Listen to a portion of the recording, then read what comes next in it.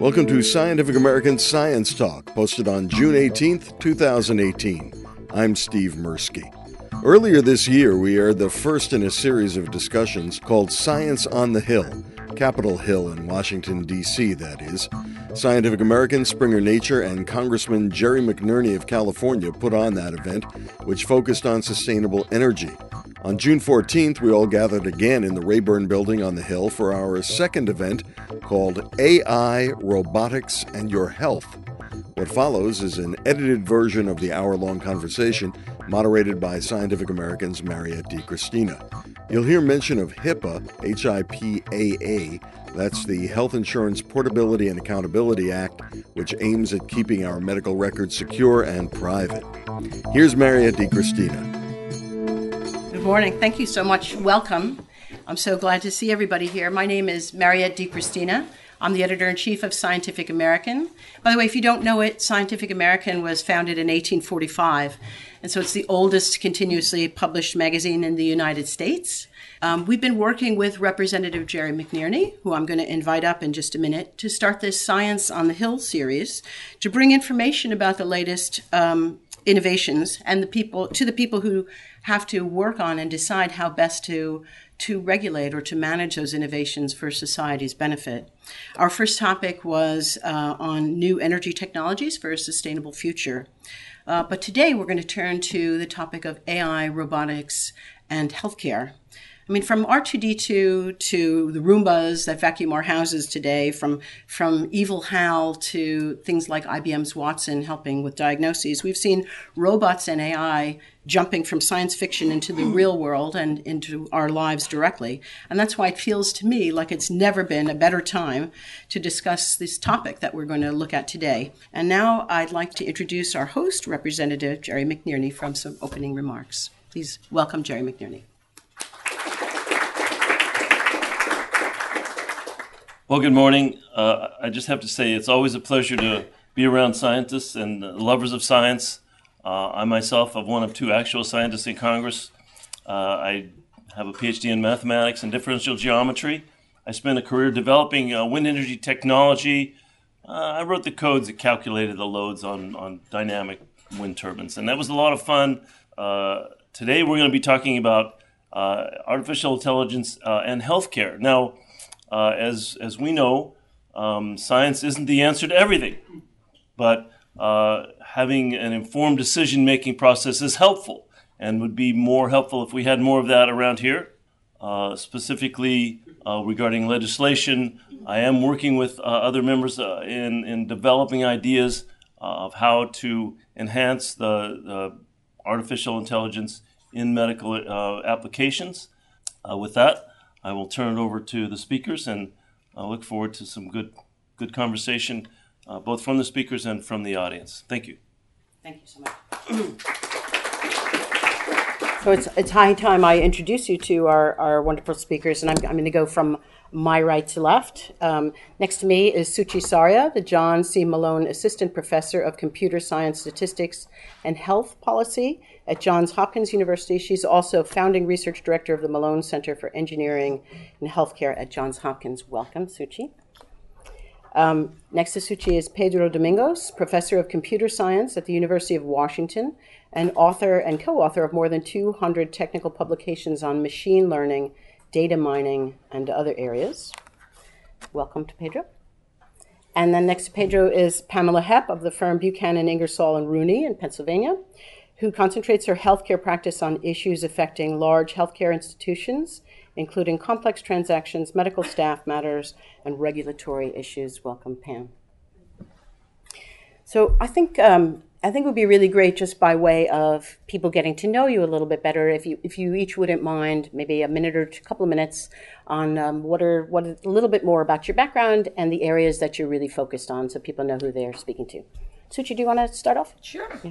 If you're, as a patient, approaching the clinic, you're visiting with your doctor, you've had, a specific set of lab tests, and you're wondering, do you have a particular diagnosis or not? Are you going to respond to a drug in poorly or not? Or is this going to be have a secondary effect because of some other comorbidity you have? now what's possible is that you can look at data from millions of patients who came before you and watch what happened to them over time in response to similar therapies that were given, or to observe what was done to them and how they reacted, to figure out exactly what is the right thing to do for you. And that's a really, really powerful paradigm shift that's happening in medicine. And our ability to do that, our ability to build infrastructure that allow us to safely and reliably use that data to inform decision making is, I think, going to be game-changing in medicine. That combined with another new movement, which is the introduction of new sensors. So we're not only starting to digitize tons of data that's already available, we're also becoming increasingly creative about new data sources that previously we had not thought to collect. So for example, there's work done in my lab where we're showing like Parkinson's as a disease. We only knew how to measure using the subjective 30-minute tests that people would do. And now it's becoming possible where, we've built in new ways by using sensors at home. And it's non-invasively on watching what the patient's doing, how they're reacting, how they're moving. And turns out those actually give you very powerful indicators of symptom fluctuations, which can be used to tailor your therapies and detect early if you're deteriorating, prompting timely treatment. So anyway, I think a collection of both existing data, new data sources, new sensors, and a science that allows us to exploit all of this to figure out for any given patient at any given time, or any given individual, not just patient, because it's all about wellness and disease, individual, what is the right thing to do. Thank you. Pedro, when you talk a little bit, could you also define AI for people? Because I realize we haven't said what it is. Sure. So here's what AI is. AI is trying to get computers to do things that used to take, or at least currently take, human intelligence, things like reasoning, planning, decision-making, vision, understanding speech and language. And one very important one is learning. Learning is really the ability that drives all the others. If we had the robot that was as intelligent as humans but didn't learn as well, a minute later, it would already be falling behind. So machine learning is the field of AI that I in particular focus on. And it's really the field that's been enabling all of these advances that we're seeing today.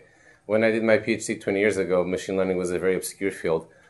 One of the main things that I did was apply new learning algorithms to a whole slew of medical data sets where we wanted to diagnose different things, based on the symptoms of the patients. And to my shock, at that time, we could already do this better than human doctors. Today, the systems are better still, but they're yet not widely deployed. So I think there's a lot that can happen with AI in healthcare, and hopefully we can all help to bring it about. Pamela Hepp of the firm Buchanan, Ingersoll & Rooney in Pennsylvania. Hi, I am a healthcare attorney. I have been my entire career. I received my master's in public health with my law degree, and my focus has always been healthcare. From a regulatory perspective, a lot of what I do is in the area of HIPAA and data security, including not only HIPAA, but the state law implications when we're dealing with super protected types of information, such as mental health information, HIV-related information, drug and alcohol information, all of which comes into play as we're sharing data. Another part of what I do is transactions, and that has included creating health information exchanges, which are organizations that take entities that have electronic health records and allow them to share data in a health information exchange. Typically at a regional level, there's movement to try to do that at the state level, and nationally, it really hasn't exploded to the extent that I think it's desired, but those steps are occurring where health information exchanges are existing to exchange data between providers so that they have the information they need when a patient walks in the door about their medical history, and not just the history of their care at that particular facility. Thank you. So we've heard a bit about processing data in better ways, whether it's existing data and new data, adding learning to that, and then a little bit about, which I want to come back more on that, about how do we share that information or regulate it properly so that we get those better outcomes. There are a couple of other technologies that I thought we should at least introduce to the group. Pedro, you mentioned, for instance, to me, care robots and how cell phones can even be used to help improve healthcare. Could you talk a little bit about that? Yeah, so a big application of robotics is elder care. For example, Japan is the country that's most advanced there. They have, of course, a big shortage of manpower, and it's actually becoming quite common for robots to take care of elders. You'd think that they would maybe be a little put off by that, but on the contrary, they seem to really like it.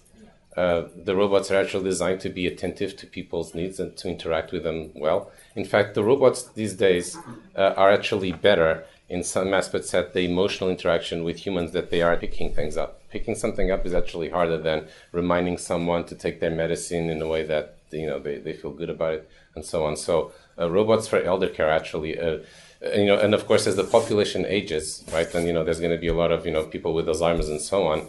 Robots for elder care are going to be a huge industry. They're going to be very important to the well-being of a lot of people. Another big one is mobile.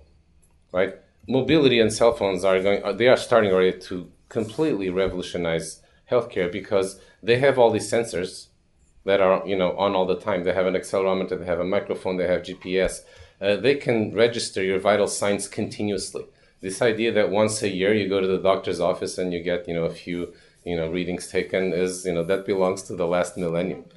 We already have someone who said that the cell phone saved their lives because they were starting to have a heart attack, and the cell phone noticed something unusual, and actually, I think before long, what's going to happen is that your cell phone, if you're having a heart attack, will call 911 before you do that. So 911 will come to you because the cell phone actually made that happen. There's this competition to try to design, more sensors to put on the cell phone to record, the things that need to be recorded. So we're looking at a world where your health is being continuously monitored, and the interventions can happen as soon as they're necessary. Of course, the quality of understanding of what's going on with your health will be much greater. There will be a lot of AI and machine learning on top of that to figure out what's going on and what needs to happen. And all of this is still in its early stages, but once it's done, I think it will be a huge revolution. Thank you. I'd like to dive in just a little bit more about some of the benefits of AI itself in research areas. Suchi, maybe you could speak a little bit about what AI and other technologies are doing to help research, to develop ideas and so on. And Pedro, feel free to add to that as well. So I want to elaborate a little bit more on Pedro's point of, in order to talk about this in terms of what is AI and what is machine learning, because I think there is sort of this sci-fi version of AI and machine learning as some, magical thing. So the mission is very clear, right? So the idea is, to build machines that can think and act and sense and perceive like humans do. And when we use the word like humans do, our goal isn't to exactly build it the way humans do. It's just to draw inspiration from the way humans do it. And really the bigger mission here is more that, well, are there ways in which we can write programs that can effectively, if we could in a room see that there's a red apple in the back, couldn't we write programs that have for a computer to use to use cameras to similarly sense the room and identify that there's an apple in the background, right? So there's there's a very simple, curious mission here, which is one of building these capabilities that allow you to sense, act, perceive, and reason. So reasoning is probably the most interesting one. And so reasoning is of the kind where very, very simple machines or very, very simple algorithms do this version of associations, which is saying, when I see pixels are, sort of in a camera image, you have colors that you're sensing, and if the colors, the numerical values look like this and that, if this and that, then maybe it's red, and maybe if there's a collection of red, then maybe it's an apple, right? So that's effectively something very simple. You're learning these rules. But as you push the boundaries further, the kinds of things we do are things like, well, we take into account like alternative reasons, alternative causes, right? For example, like, oh, well, it's in a room and it's red and there's some yellow next to it and some green next to it. So much more likely that it is a fruit basket, because those things go together and make sense. And in the healthcare setting, this is needed in a very powerful way, because just because you see a measurement as high doesn't mean that measurement suggests it's this one disease. Very often it's the case that, like, an example would be, creatinine is a measurement of kidney function. if creatinine is high, it means maybe your kidneys are not doing so well. But the question is why? And turns out maybe it has nothing to do with one particular disease. There could be 5 other diseases, or that you could have gotten a specific medication that temporarily increases your creatinine level. So the ability to like take multiple things into account, reason about how they affect each other, influence each other, and reason is effectively, I think, one of the more powerful areas where I think AI will make a lot of progress. And the ability to do this in a way where you're doing it from data. So it's one thing where you're building reasoning engines because somebody else is telling you how to reason, right? So you learn from your parent where you say, well, okay, the reason I believe it's not the red apple versus instead it's like a red toy is because of XYZ, and you learn it by rote.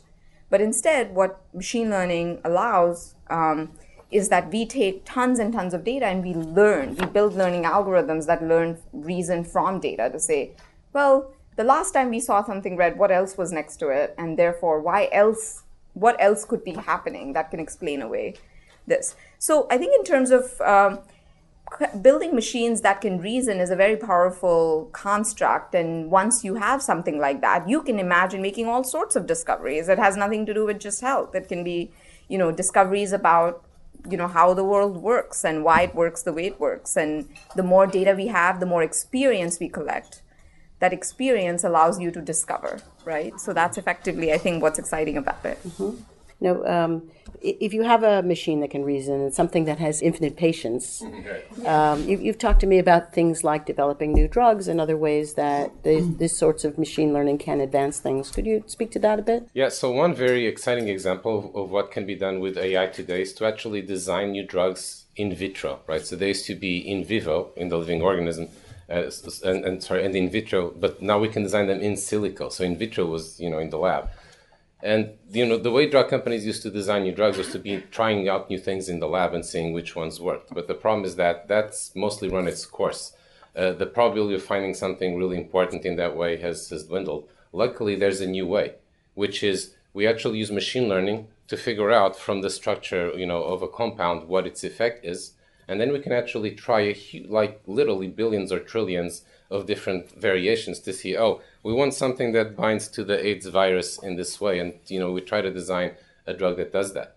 It is actually quite conceivable that in the not very distant future, when a patient has a tumor, we can try, all the different drugs that exist for that tumor. But the problem with cancer is that every tumor is different.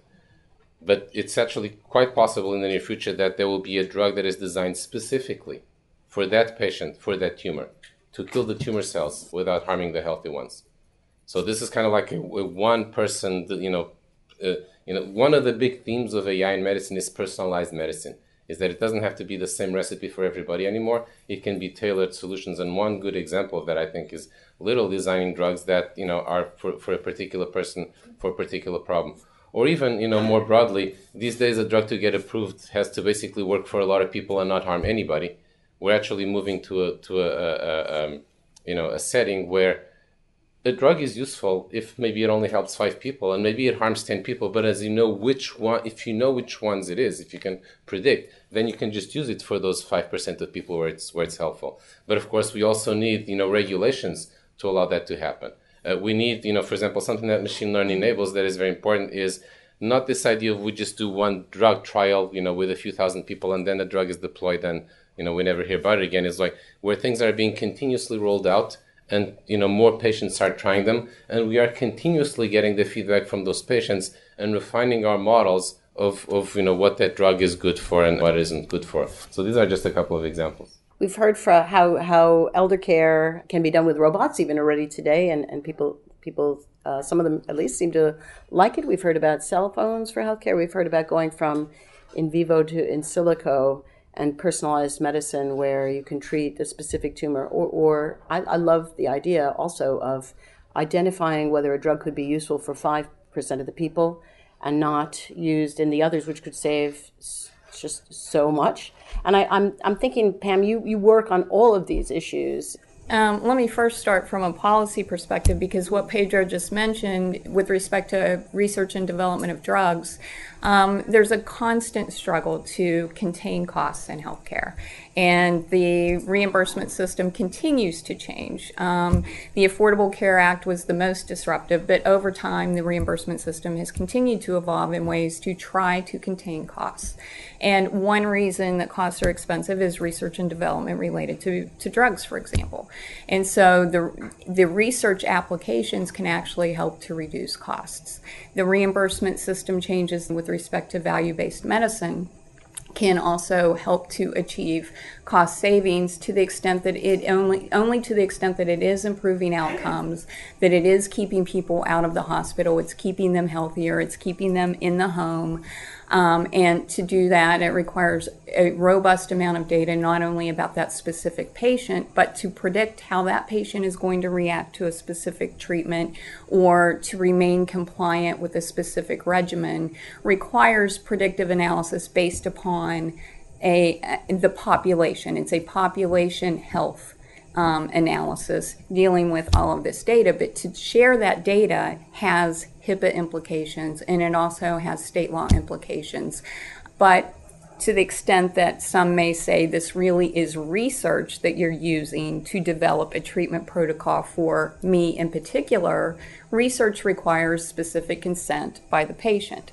So I think there's going to be some need to determine whether or not consent is needed from the patient to be able to share broadly this information, but even more particularly when we're dealing with the super protected types of information, which often for predictive analysis is really the type of information that's most vital, and that is the mental health of substance abuse. That type of information is going to be vital to this analysis, and so we need to be thinking about how we structure the sharing of that data and what consents may be required to do so. And that's, again, those are issues that we need to think about. Having said that, one very powerful use of artificial intelligence is to prevent cyber attacks, because artificial intelligence can be continually gathering data to see where there are changes in activity in a health information environment and react. So it has the power to prevent these issues from a cybersecurity perspective. From a policy perspective, there's a lot of issues to take into consideration. How do we know, we're talking about data as if it's an unalloyed good. How do we know that it is? I mean, how do you know that? Is it just the volume of data gives you confidence that you can rely on it as you're processing it to do other things? Or what are some of the ways that researchers look at that? Actually, data is not an unalloyed good. It depends entirely on what you do with it, right? Data is information that, that allows you to make better decisions depending on what your goals are. If your goals are bad, you'll do bad things better, right? So there's actually a couple of different issues. One is like the quality of the data, right? If the quality of the data is not very good, it doesn't matter that it's very large, right? Another one is the volume. The volume is actually a double-edged sword. In a way, having more data is always better. But actually, so for example, having more patient records allows it to build a more accurate model. Having more information about each patient you think would be better, right? But actually, it's actually a balancing act, because too much of the wrong kind of information can actually confuse the system. So actually one of the things that machine learning systems have to do all the time is figure out what data to ignore. Yeah. And also a lot of that is very specific details that don't generalize. So learning is actually, I think it's true of human learning as well. Learning is as much about forgetting what is not important as it is about remembering what is important. So it's great, it's great to have a lot of data. It's like having a big river, right? But if the river floods your house, then actually it wasn't for the better. So we have to figure out how to make the best use of it, and that's actually what a lot of AI is about these days. I think I'd love to let you all ask some questions. Hi, I'm Graciela Gonzalez from the University of Pennsylvania. I'm at the School of Medicine and do research on social media for health. A lot of people are tweeting about their medications and what it causes, and there is also some policy that is going in that direction as to how can we use this, and this information that's made publicly available voluntarily by people that are concerned about their health. I think this participation can only be enhanced and facilitated if researchers can work with it. And HIPAA has its place, and it's important but it has to be rethought. Yeah, and that actually brings up a good point, because a lot of the data that is coming in will come from fitness trackers, for example, or personal information that is not protected by HIPAA. And those personal types of records may be, to the extent that it gets into decision making, if it's a tracker that's decision making, the FDA may regulate it, but otherwise those software platforms are not regulated, that information is not protected. I'm not suggesting that it should be, but not all of the information that we're talking about is necessarily subject to, whether it's a federal or a state law protection, unless it makes its way into the medical record. Once it's in the medical record, then it is protected. But you're absolutely right, it's not all of this information that you're looking at is necessarily regulated. Representative Jerry McNerney. There's a tension that I detect between big data and individual medicine. You have all this data, and it gives you trends and ability to understand, but you want to develop medicines for an individual, as Pedro said. So I'd like someone to address that. Is that an actual tension, or is there something there? And the other question, Pedro mentioned robots for senior care in Japan, but what about robots for surgery? Is there limitations to how much can be learned, or actually robots someday going to be able to actually perform surgery on their own? Thank you. Yeah, so on the first question, what big data creates, I wouldn't say so much there's a tension as there's an opportunity. When we have, if you have, 3,000 data points, you can't do anything personalized. You can only do things at the population level. When you have big data, what that means is that you have a reasonable amount of data about individuals. So when you have a lot of data, then you can start to model individual people. Right now we have a model of the population as a whole, but what we want to have tomorrow with big data that's possible is, a model of you specifically, a model of her. And then we know what is good medicine for her, we know what is good medicine for me, we know what is, a good intervention for different people. Having said that, there are a lot of issues, on how the data gets used. And then I think there is, for example, a tension between the people who and the organizations that have a lot of data and the ones that don't, right? Knowledge is power, and data is knowledge, so data is power, right? So I think, if you look at how things are evolving, you tend to get a lot of big data concentrated, the question is always who is going to do what with this data, right? And some of us maybe have less data than we should have, right? And that's, maybe part of what we can, of what we can try to do. On the subject of robots for surgery, this is a very exciting frontier, right? So these days already, for example, the Da Vinci robot is an extremely, accurate, very effective robot for surgery. For the most part, the robots are still controlled by human surgeons, but I think the time is not far where we actually have robots that do the surgery themselves.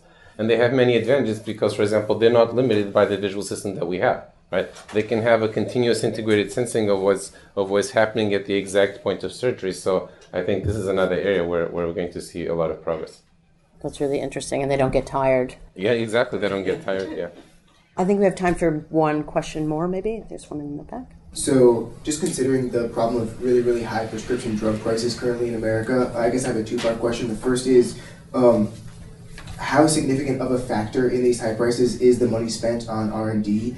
And secondly, how much more investment, both in terms of time and money, is required to get AI to a point where it can at least do R&D on these drugs as well as humans? I think there are actually very legitimate efforts that are starting to happen in doing R&D on both, like Pedro mentioned earlier, inventing new drugs, finding new indications for existing drugs. And this is using, very detailed data of existing patients, seeing how people have reacted, all the way to new data that's being collected in the lab in dishes to make measurements about what are possible new drug targets or candidates.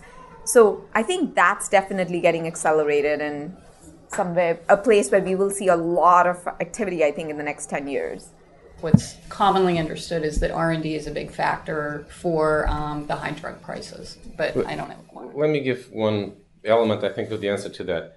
In the drug development pipeline, where is the huge cost, right? The huge cost is actually not in coming up with new drugs, is when you have drugs that look promising enough to be used and they go into human trials, And human trials are extraordinarily expensive. They cost billions of dollars, they take many years, and then the drugs often fail. And this is really the single thing that most contributes to the cost of drugs. Now, fortunately, this is actually a place where machine learning can really help, and this is starting to help, which is what you do is when a new candidate drug is produced, you try to predict whether this drug is going to have harmful side effects or not. And then you can weed out a lot of candidates that way. In a way, maybe ironically, the biggest role of the machine learning is not necessarily in coming up with the new drugs, but in weeding out the ones that are going to fail at a huge cost before that cost is incurred. So I think there are good signs of hope on the horizon, and this is already starting to happen. I want to ask you all to join me in thanking the speakers for a really fascinating discussion. And thank you for coming.